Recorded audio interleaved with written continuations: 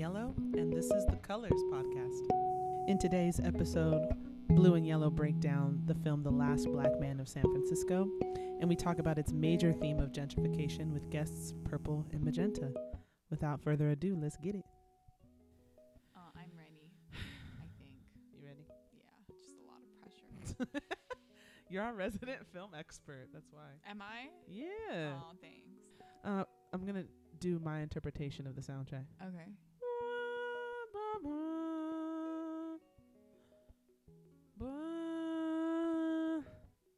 I wish you could see the look that I'm giving her. I mean, it was just so musically, it was really diverse. We're talking about The Last Black Man of San Francisco. Yeah. The music, it had, the strings and the horns, and it just meshed so beautifully. It was like another character. It really was, and it added so much intensity and depth to the film that I just didn't really expect. And the first song, I think it's called Jimmy's Song. It's only like a minute long, and that was the song that really sort of resonated with me, and it just really made me reflect upon the beauty of the film. And you're absolutely right, like it really does add a lot of dimension, and it's like another character in and of itself, and it's. But let's go into the plot. Let's go into what happened in the movie. So what had happened was okay, so the synopsis of the story, it's really revolving around two characters, and it revolves around the character called his name is Jimmy Fails, and he continually comes from the outskirts of San Francisco into SF proper, and he always goes into he goes into this house, which is we realize is his former house, and he continuously fixes it up, cares for it, maintains it. And then you kind of see the owners coming in, and they throw like food at him because they want him to get off their property, which he does not. I forgot about the food. Yeah. That was good. Yeah, and then the guy's like, "Oh my God, that pepper was $3. You can't throw that at him." I was like, "This is SF all the way." Sheesh. But then also, while this like maybe like grieving or love story between Jimmy and his house is happening, there's also the other story of Montgomery, or I think he calls him Monty for short, and he's developing his play, his first like play that he's going to be performing in front of people. So okay, keep that in mind. Yeah, and so Monty is also very artistically talented, not only sort of within the realm of writing, but also in drawing as well. And you can kind of see that in his sketchbook when he kind of maps out like where he wants or what he wants things to look like, or like when he tries to capture something, he does so in his notebook, which I think is a really great way to kind of jot things down. And also sort of seems to have the ability that Jimmy doesn't. I think Monty has this ability to move on from the past and like and zone out the BS. The BS.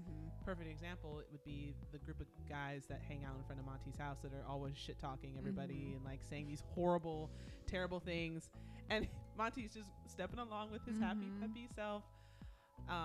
So I think Monty is kind of the side of Jimmy that Jimmy won't allow himself to be. But it makes sense why they're such a perfect pair. Yeah, it's kind of very harmonious in that way. And it was even shown when they were at that skateboarding scene where they're going down the street, and they're just like sandwich paired together, just rolling down. It was so cute.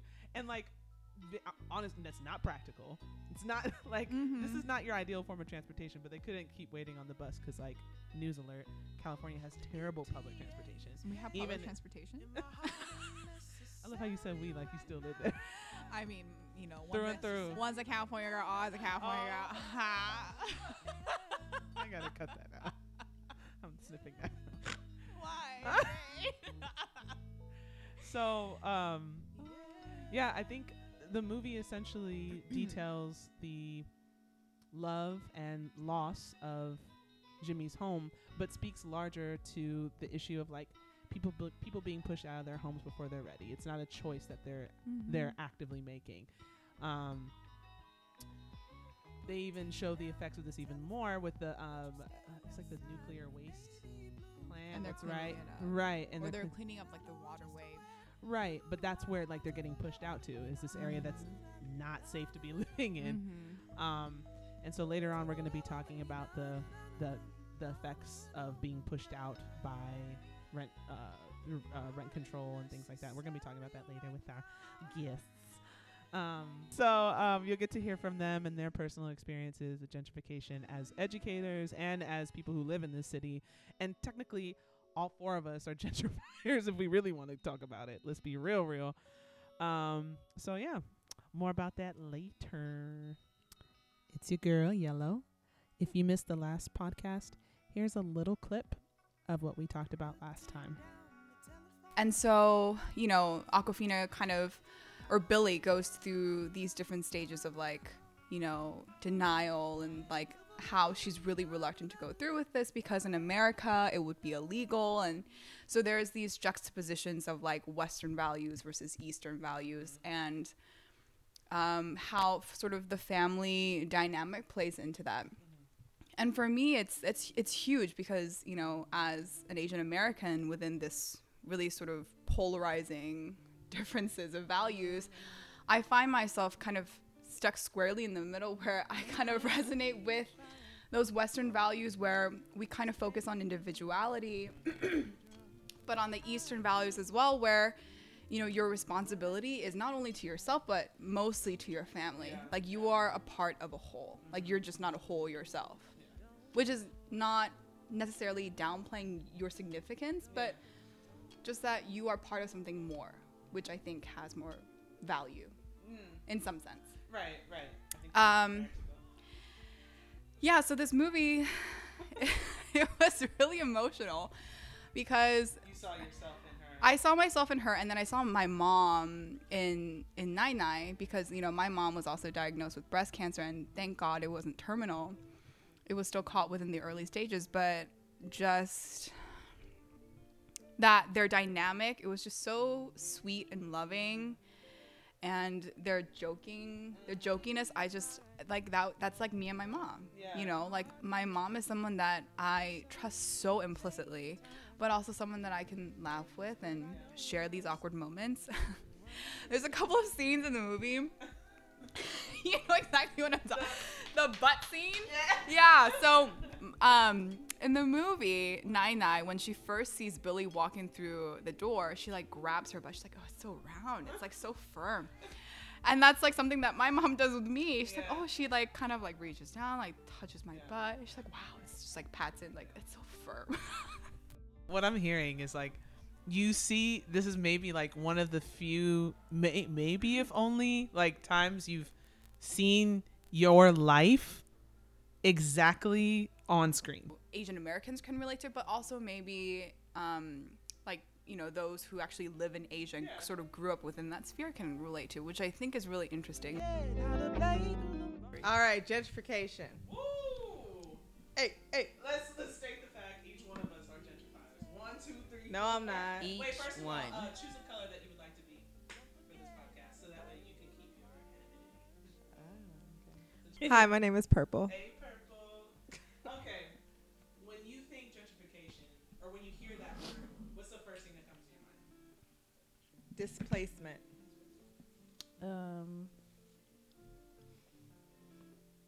Takeover. Okay, similar. Unfairly targeting people of color. So, well, immediately I think, and this is what I for me, my career is kind of like 50% who I am, 50% like what I do. And immediately I apply it to what I do and who I am. So when I say who I am, I think about, oh, like low key, I'm a little bit of a gentrifier.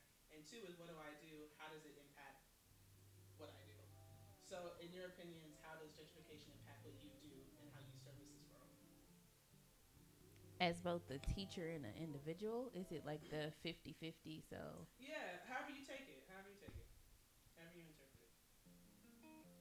Well, I feel like it carves out a space for me to be a part of the city.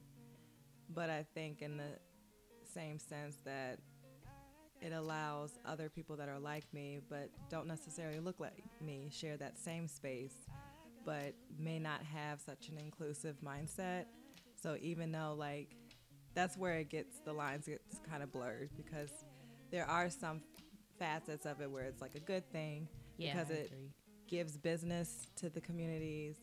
It unfortunately improves certain areas of the community because there's power in certain buyers because of like redlining and just like systemic racism in general. And so that's when the mindset that comes with that privilege, that's when it kind of gets weird and just like not inclusive. But if people were like more mindful and just educated and just like understand their place of privilege, then it wouldn't be so detrimental to others who actually like brought in the culture and like shaped the community. So that's kind of like how I feel. Like I am a gentrifier, but I'm not here trying to take over and like claim that this space is mine just because of my buying power. So I look at it the same way. I think being a gentrifier, it's like twofold.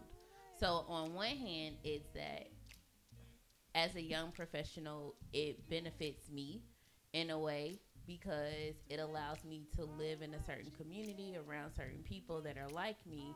But at the same time, the bad end is that it displaces people that also look like me, that live or lived or want to live in that community. So it's just like, oh, they just built this new high rise in a certain part of the city where it's predominantly a certain group of people. And it's just like, I want to live there because it makes me feel like home. But at the same time, I have to think, in order for me to live here, there are people that have been displaced in order for me to feel comfortable. And they don't. I definitely agree with you, Purple, that it's also in the lens of the other people that come in that don't think like, oh, I want to belong. It's just like, no, this is my home now. And I guess I think of it in the case of the incident that happened at Howard. It's just like, this is a private institution that take has your been campus here. and move it somewhere else. Take my campus. Even though I just got here 3 months ago. Yes. Like, listen, you need to hold up. This university has been here for hundreds of years. Yeah. Like, it didn't just pop up a couple of years ago. Like, it's been here. And so I think it's, in that sense, gentrification it's more hurtful then, because you don't try to be inclusive. You trying to be like, oh, well, I'm here now, so get out. And I'm so glad you brought up that story, because the best part of this man is that he looked like the progressive type. Yes. He had sleeve tattoos. He had that tank top. He just looked like he was just like one of those woke-minded folks. But the words that came out, I'm like, you're just no better than that like white-collar man, you know, working for the government or whatever. So that was the fascinating part to me. Even like the whole incident with the go-go music, the Boost Mobile store, even that too. But something I wanted to sort of touch back on was, I initially asked, how does gentrification impact like what you do, who you are every day, like minus your career, and then also your career. So taking everything that you all have said, now think about it in the position as an educator. How do you see it impact our students or just our schools, our communities? I mean, each one of us, let me state for the record, we're all women of color, and each of us teach in different areas in and around DC. So I think each one of us has a different perspective on how gentrification has impacted our communities that we teach in. So, Blue, if you want to start off. I teach in Northeast DC, in a relatively up-and-coming neighborhood. It's near Catholic University. It's like that Brookland area. And it's, these homes, they're getting renovated, remodeled, and then, as they're being sold, they're upping the market price. And so it just kind of becomes a little bit more expensive each time a house gets sold.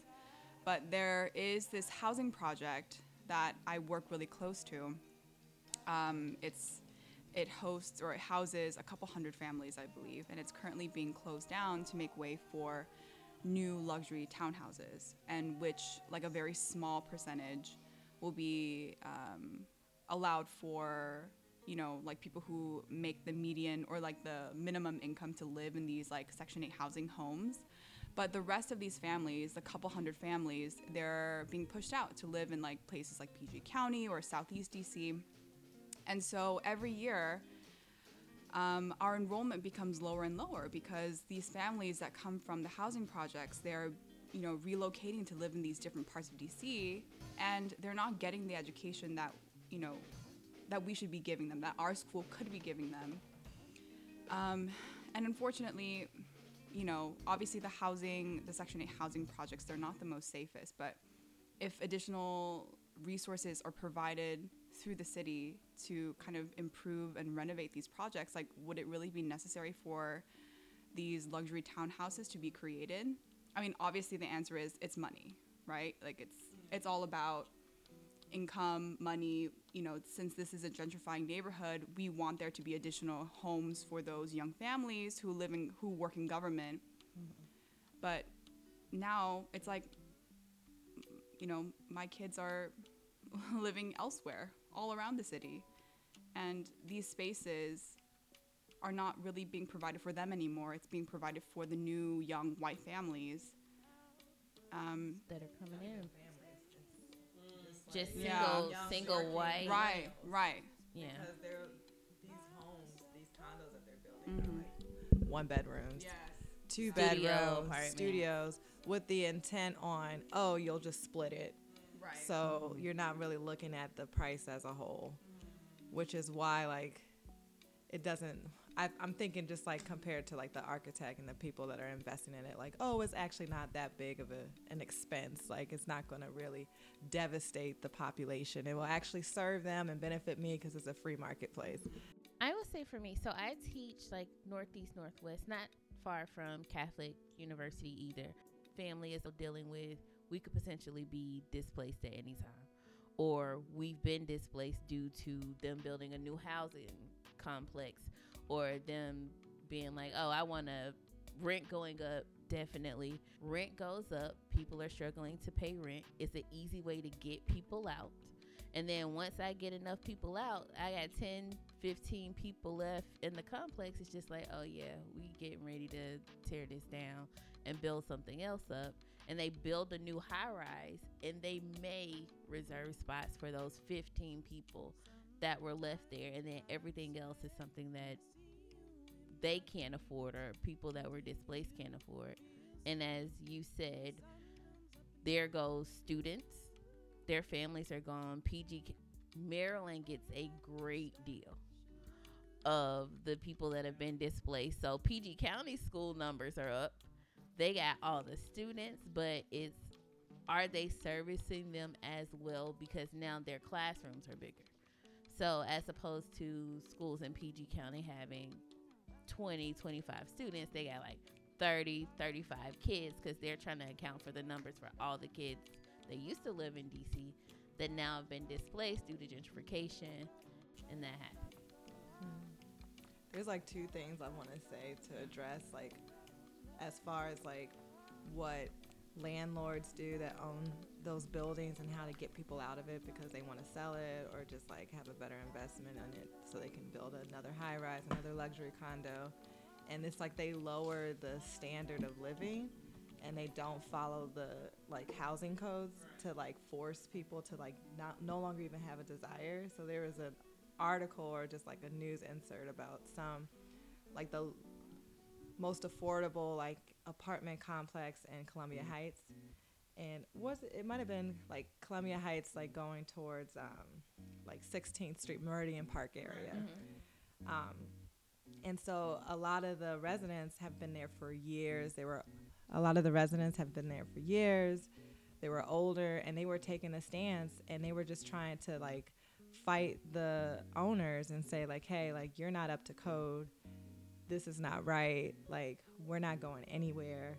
So we're going to force you to make sure that you fix these problems because it's our right. So it's just like, it's just kind of sneaky how they try to like weed people out so that they don't feel bad to just like kick them out. So that's like another passive way of like essentially trying to just like appeal to like the up and coming millennial demographic. And then as far as like the workplace for me, I work in a predominantly African American community. The demographic, the population is like mostly Black, at-risk youth, and I've been like most on free reduced lunch. And I've been there for like in this community for about 7 years, and I don't see that much change as far as like enrollment. Like it's still the same like wave of students, but I do see changes as far as like housing in like the downtown area of Anacostia, and like how these new like homes are almost $1 million. And yeah, yes, and then like right, yeah, really trying to bring Anacostia on like the up and up, and it's beautiful down there. It really is. It has a lot of charm, like historic charm. It's like an ideal place. Like if you go, and it's especially if, for me, that's how I felt as a young professional coming here. When I came to Anacostia, I was just like, oh, it's like a Black Georgetown. Yeah, that's exactly what Anacostia is. It's beautiful. I'm sorry. Go ahead. Oh no, but I just feel like with all these like new homes and everything, it's still not attainable for the people that's been there for years. And then there's a lot of like projects around that area, so like Berry Farms is like a big one, and I heard like word on the street, I don't know if it's Kevin Durant, like he used to play on those courts. So like there's just a lot of like legacy there too. So the fact that they're tearing down that community, like a lot of people are upset. So I feel like when Berry Farms is completely cleared, that's when I know Anacostia is done, because that's like the last like standing community that is like for the residents, for the people. Right. And slowly but surely, like those doors are closing and they're boarding them up. Yeah. I wanted to bring up something you said about that Columbia Heights thing. Yeah. How you said how the people were like, you can do all of that, but we're going nowhere. I think the biggest difference is those people were aware and knowledgeable and educated on the fact of what these landlords and property owners are trying to do. So I guess my question that I throw up is it our responsibility, not responsibility, but this is a conversation, actually the parent who is texting me right now, we had a conversation about how her property, the rent is going up. She lives in Congress Heights, or just moved to Congress Heights. And we all know that area is like they putting that little practice arena. They're trying to like really make it into the next Anacostia. Like they're trying to build it up more. And she was like, Miss Matt, or Miss Yellow. Miss Yellow, yes. Miss Yellow. She was like, my rent is going up and I don't know what to do. And I was like, well, how about like maintenance? Is everything being like, are they responding to your calls? Like, do things get fixed? No. She was telling me everything that was wrong with her building. And I was like, well, you know what they're trying to do, right? And she was like, what? And so we had a conversation about it, and she was pissed. She was like, she went home. She's like, I looked up articles on this gentrification stuff, and it's just not happening here. It's everywhere. And so she got fired up about it. Right. So I guess I asked, do you think we should be having these types of conversations, at least something like that in our schools, where like most of the apartment complexes, condos and things like that our students and families live in aren't good. Like they're not well kept, and it's not just because of the people that live there. That's not what it is. It's they think, oh, well, we're in this community anyway, so we're not going to invest in the money to keep this up for a baseline standard of living. But the baseline is suspect. That's what I want to know. What is the baseline standard for living in general? Because I feel like even these luxury I don't think anyone knows are like the basics. Because before, like, if you want a penthouse apartment and want to spend like over $1 million on a home, it came with all these like fixtures and like a pool and like a rooftop. Like, just, it makes sense. Now it's like, if you just want a rat-free home with fresh, warm water, Yes. it's going to be $500,000. Right. I'm like, dang. So, like, what? Like even some of these newer places, like shit, you can't even get a light fixture in your living room. Right. Like I pay $1,400. Like I pay $1,400 a month, and I still got to plug up a lamp just to have lighting. Like it's just, what am I paying for? Right. At that point, like what am I paying? The land, because they don't care about your condition of living. Because like some of these, that's why I stopped like renting at in row houses, because there's a lot of just like things that were going wrong with it, or just like the air circulation, or just a lot of like mold buildup in the basement, or rat, like just so much drama. And like, you know, the landlords don't know, or they don't care to invest in it. The people that have rented from them before, like they just are happy with the location. Right. So like they'll make sacrifices, and I'm like, no, that's detrimental to my health. Yeah. So it's just, I don't know. I feel like maybe we need to go down to housing authority and like, I don't know, maybe like write up like a petition, see if we can get a new bill passed, because I'm just like, the standard for living is not conducive for the average working person in Washington, D.C. I want to go back to something Yellow said about, you know, should we in our schools have discussions about gentrification?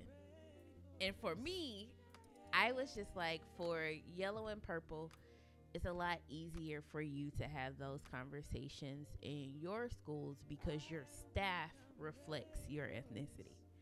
For me, the student population and the staff, more specifically the staff, your admin, your staff, for me, it is a lot harder because my admin and my staff do not reflect the population that I teach.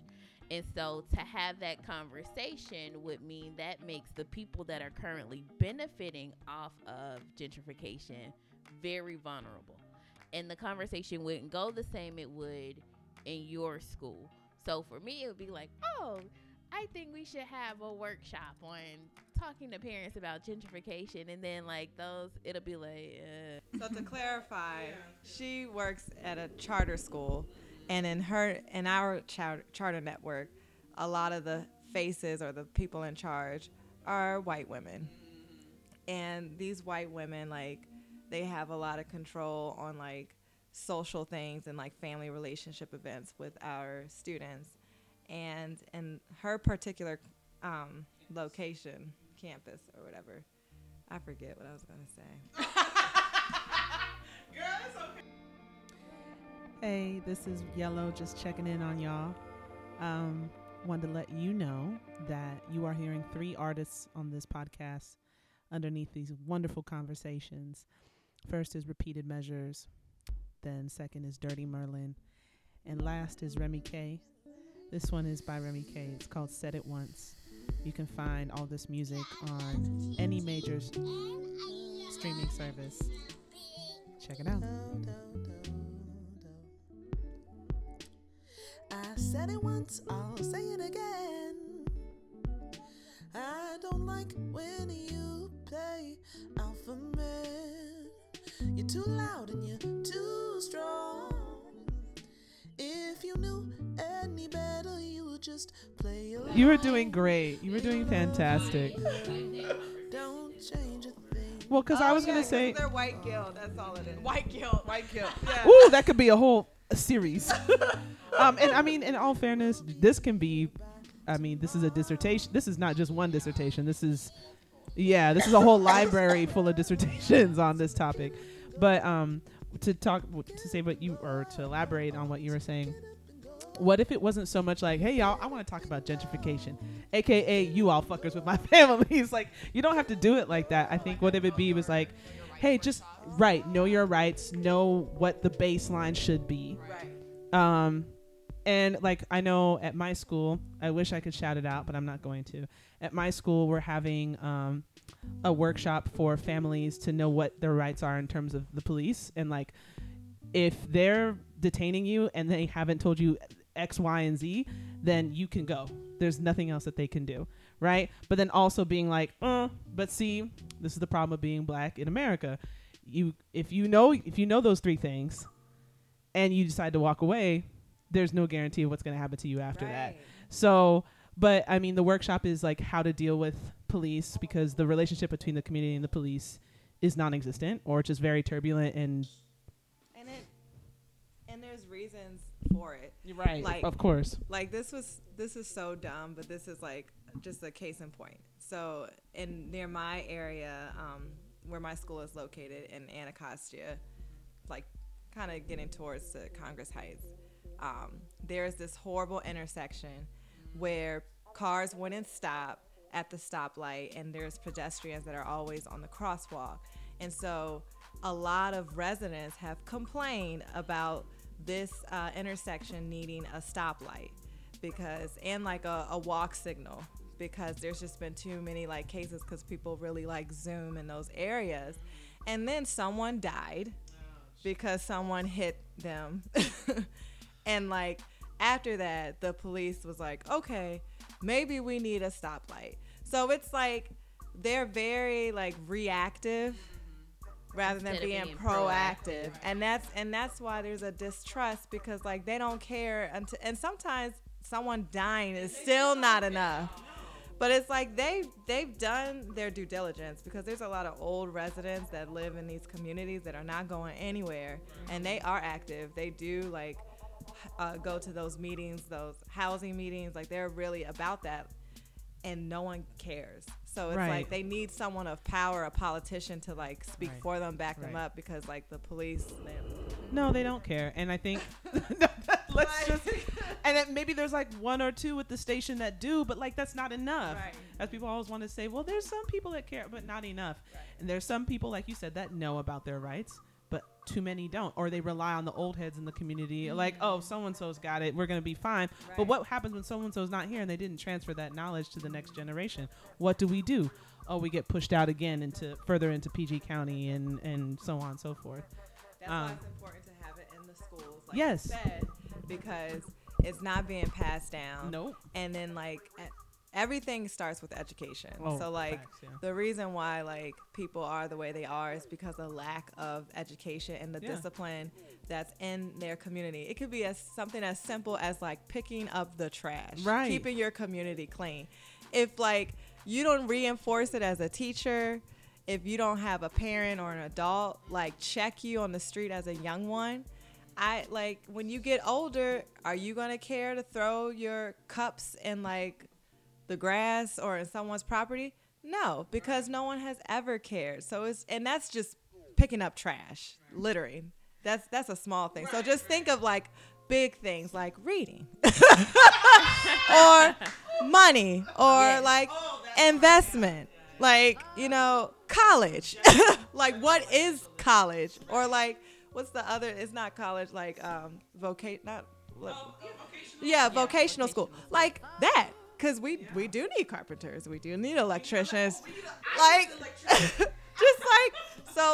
So from littering to that, like if that's just not like told information from the jump within the schools or like within a household family where there's a constant adult that cares about the child that's around. But see, I was thinking like that's what gentrification is, because that's when it takes away that sense of community because of the ongoing change, because it depends on like the market value. And so it's hard to develop an attachment or to know your neighbors because they change every 3 months. Or the restaurant that you may had your like first date, or like when I was at Howard, I used to go to Sankofa. There was a lot of memories in that bookstore and events there, and then I heard that they're shutting down. I used to go to this. I used to be a vegan back in the day. I used to go to this soul veg place, and this Black Muslim family owned it, and they had all like the vegan like soul food there, and that's gone. So it's like it's hard to want to build and invest in your community when it's no longer yours. It doesn't belong to you. And so now I'm thinking like, well, how does major cities like New York, Jersey, Philly kind of maintain that sense of culture and connection. I think in some pockets that they haven't been able to maintain it, and then a lot of people, I think they're having the same. I was like, wait, I can't even do that. I think a lot of the people in those, like in New York, they're having the same exact issues of like, oh, Brooklyn's not the Brooklyn it used to be, so on and so forth. So, I mean, I would argue that they don't maintain it. I think they maintain the aesthetic of like, ooh, classic, like New York, the place where dreams are made, concrete jungle, all that. They maintain that stuff because that's the stuff that brings people to the city. But in terms of like what keeps them there, they've somehow learned how to finesse how to do that to keep people there. Well, not necessarily keep them, but want them to keep coming to New York. It's okay.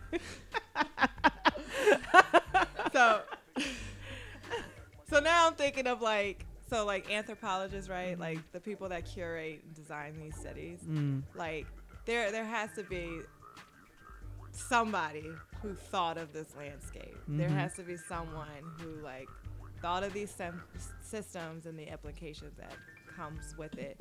And I'm just trying to understand, like, what do they think makes a community? Like, what do they value? Because it's like something that's going on throughout the fabric of America in every major city where it's becoming less and less brown because of money. Yeah. And it's just like, what is the goal of a community? What do they want? Do they want everything to look like, Full House? Like, well, it's just like provide. White, cis white people, like It's WASP. That's what I'm looking for. A waspy town. Yeah. Waspy. Or it's not necessarily the exact, but the illusion of the American dream, which of course never in its creation included gay people. It never included people of color, whether you're black or brown, red, yellow. It didn't include us. So the ideal town is your blue or white collar workers, give or take a little scrape my way to the top people with their like well-built families, a mom, a dad, kids. Well, yeah, that's why the suburbs. Yeah. And that's what it is. Like, I feel like that's their ideal look of this is what a community should look like. And because the world has changed so much, that particular American dream is not what it looks like. It's not appealing. It's not appealing, yeah. But I want it because you come from like a community where people of color are thriving. Those are the spaces. So I want to know, like, just you growing up in a community that was rich with your culture and your people, like, what elements did you see that made it like so strong and have that sense of connection? And then after like you say that, then I want to see like, well, what do you think the difference is like with the city here? Yeah, I mean, so I grew up in Orange. Okay, I grew up in Orange County, which has a high population of Asian Americans, and not just sort of like not only just like Chinese people, but just like a huge diversity of Indians and just like anyone that you can think of. They're probably there's gonna be a small pocket of space for them. There's going to be communities of them. And one thing that I've really noticed about growing up within Orange County is that there's also a presence of grassroots organizations, and also that really contribute to the businesses of those people of color that live within these communities. So like my family, I think you did mention this once before, where like there's like a million dry cleaners all over Orange County, and you kind of make ties with one, and you make ties by saying, oh well, she's Korean, she's from my mom's hometown in Korea, and so you kind of make those types of community connections like that, and you keep supporting them instead of going to like that new gentrified like fusion restaurant across the street. I mean, you can still go. You can still go. You can still go, but like I'm also going to support the restaurant that that my family has known for years because we went to church with them. You know, it's just about community ties and really realizing how the richness of your community's fabric is from the people that you live with, and also just like realizing that those ties are hugely important to the way in which you grow up and how they enrich you as a person. You know, as an Asian American, you know, I think I've said this before, where I don't feel like, you know, I can go to Korea, but people won't recognize me as being fully Korean. They'll recognize me as being whitewashed. But here, I will never be seen as a true American, even though I have the education and there's no language barrier for me. So I'm kind of in the middle where I just don't really belong in a singular place. But, you know, this community in Orange County, that's the place where I feel like home, because I see people like me who grew up like me, who speak sort of the same Konglish as me, and I feel at peace, and I know that people in my community will support me as I will support the people in my community, and that is rich. And that's the community that I've been trying to find here but can't seem to quite reach. And for me, like, I mean, obviously gentrification is happening everywhere. It's happening in Koreatown, in Los Angeles. And so that's not something that is just going to be here in DC, but I think that there is something about the sort of lack of community, or sort of the lack of closeness. Or maybe like investing in your community. Right, there's not really a huge investiture in this community, which saddens me, because there's such a huge, rich history of color. Yeah, it is the entire city. Yeah. So I think you were talking about, it didn't make it to the last podcast. I think I cut it out because it was a bit of a tangent. But I'm going to just say it. I'm from Diamond Bar, California. And it's exactly what Blue is talking about. It is, I don't know what it is now, but I'll say when I left, it was like 76% Asian American. And there's only, I mean, the biggest fuss was the Walmart, like, neighborhood market that went into the city, and everyone was like, we don't want this because it's like, it's not for us. This is just gonna bring people from further places out into the city, and they do. So we only have like 3 or 4 right, we only have 3 or 4 like chain places in the city. Everything else is a small business, and most, if not all, are owned by Asian or Asian American people. And I think I see exactly what you're talking about. When people invest in their community, there's a greater care, there's a greater passion, there's a yeah, like you said, even though I wasn't Asian myself, I felt like a part of the community. Not really, not fully, that's a whole nother other discussion. Sense of belonging. You're not white, so this will do. You gotta take what you can get. What's the one thing people are most misinformed about in terms of gentrification? That they are not gentrifier themselves. They are not gentrifiers themselves. That it's for the good of the community, because the good is subjective, because is what's your definition of good and who is the person that defines that. I would say that. Blue. I mean, I feel like most of the time it's always just going to be, like people who gentrification brings in small businesses, and small businesses are good for the community. But it's like, well, no, not always. If the business, right, and you're just displacing, and if you're just displacing, another business that was already there and had concrete roots, then, what's your purpose, Yeah, that's good. I was just going to say, I think people get wrong about, they think that, okay, we're supporting, this is this new wave, it's supporting small businesses, but think about the people who purchased the land. Who was buying this land? What are their intentions? Because I think they just think it's just like this magical thing, like, oh, now we have these, this cute coffee shop and like boutique shop now. No, somebody strategically thought about what businesses were going to go there, what their intention and vision is for the entire community, and whether that's healthy and thriving for everybody. No, I say Whole Foods is a sign. Yeah. That's the sign. It's over. It's a wrap. Bus Boys and Poets, right? Yeah, I think that's official. Yeah, I think that's official. That's a sign. But my biggest thing is just like the people who don't value the culture that was here before them because of income. So it's like once people like add a price to you and determine like your value, then that's when they'll like determine how much they want to empathize with you. So that's like the biggest thing, because like at my gym, there's a lot of gentrification going on, and one of the coaches commented that he was happy that they tore down a bunch of homes because he said it was ugly to look at.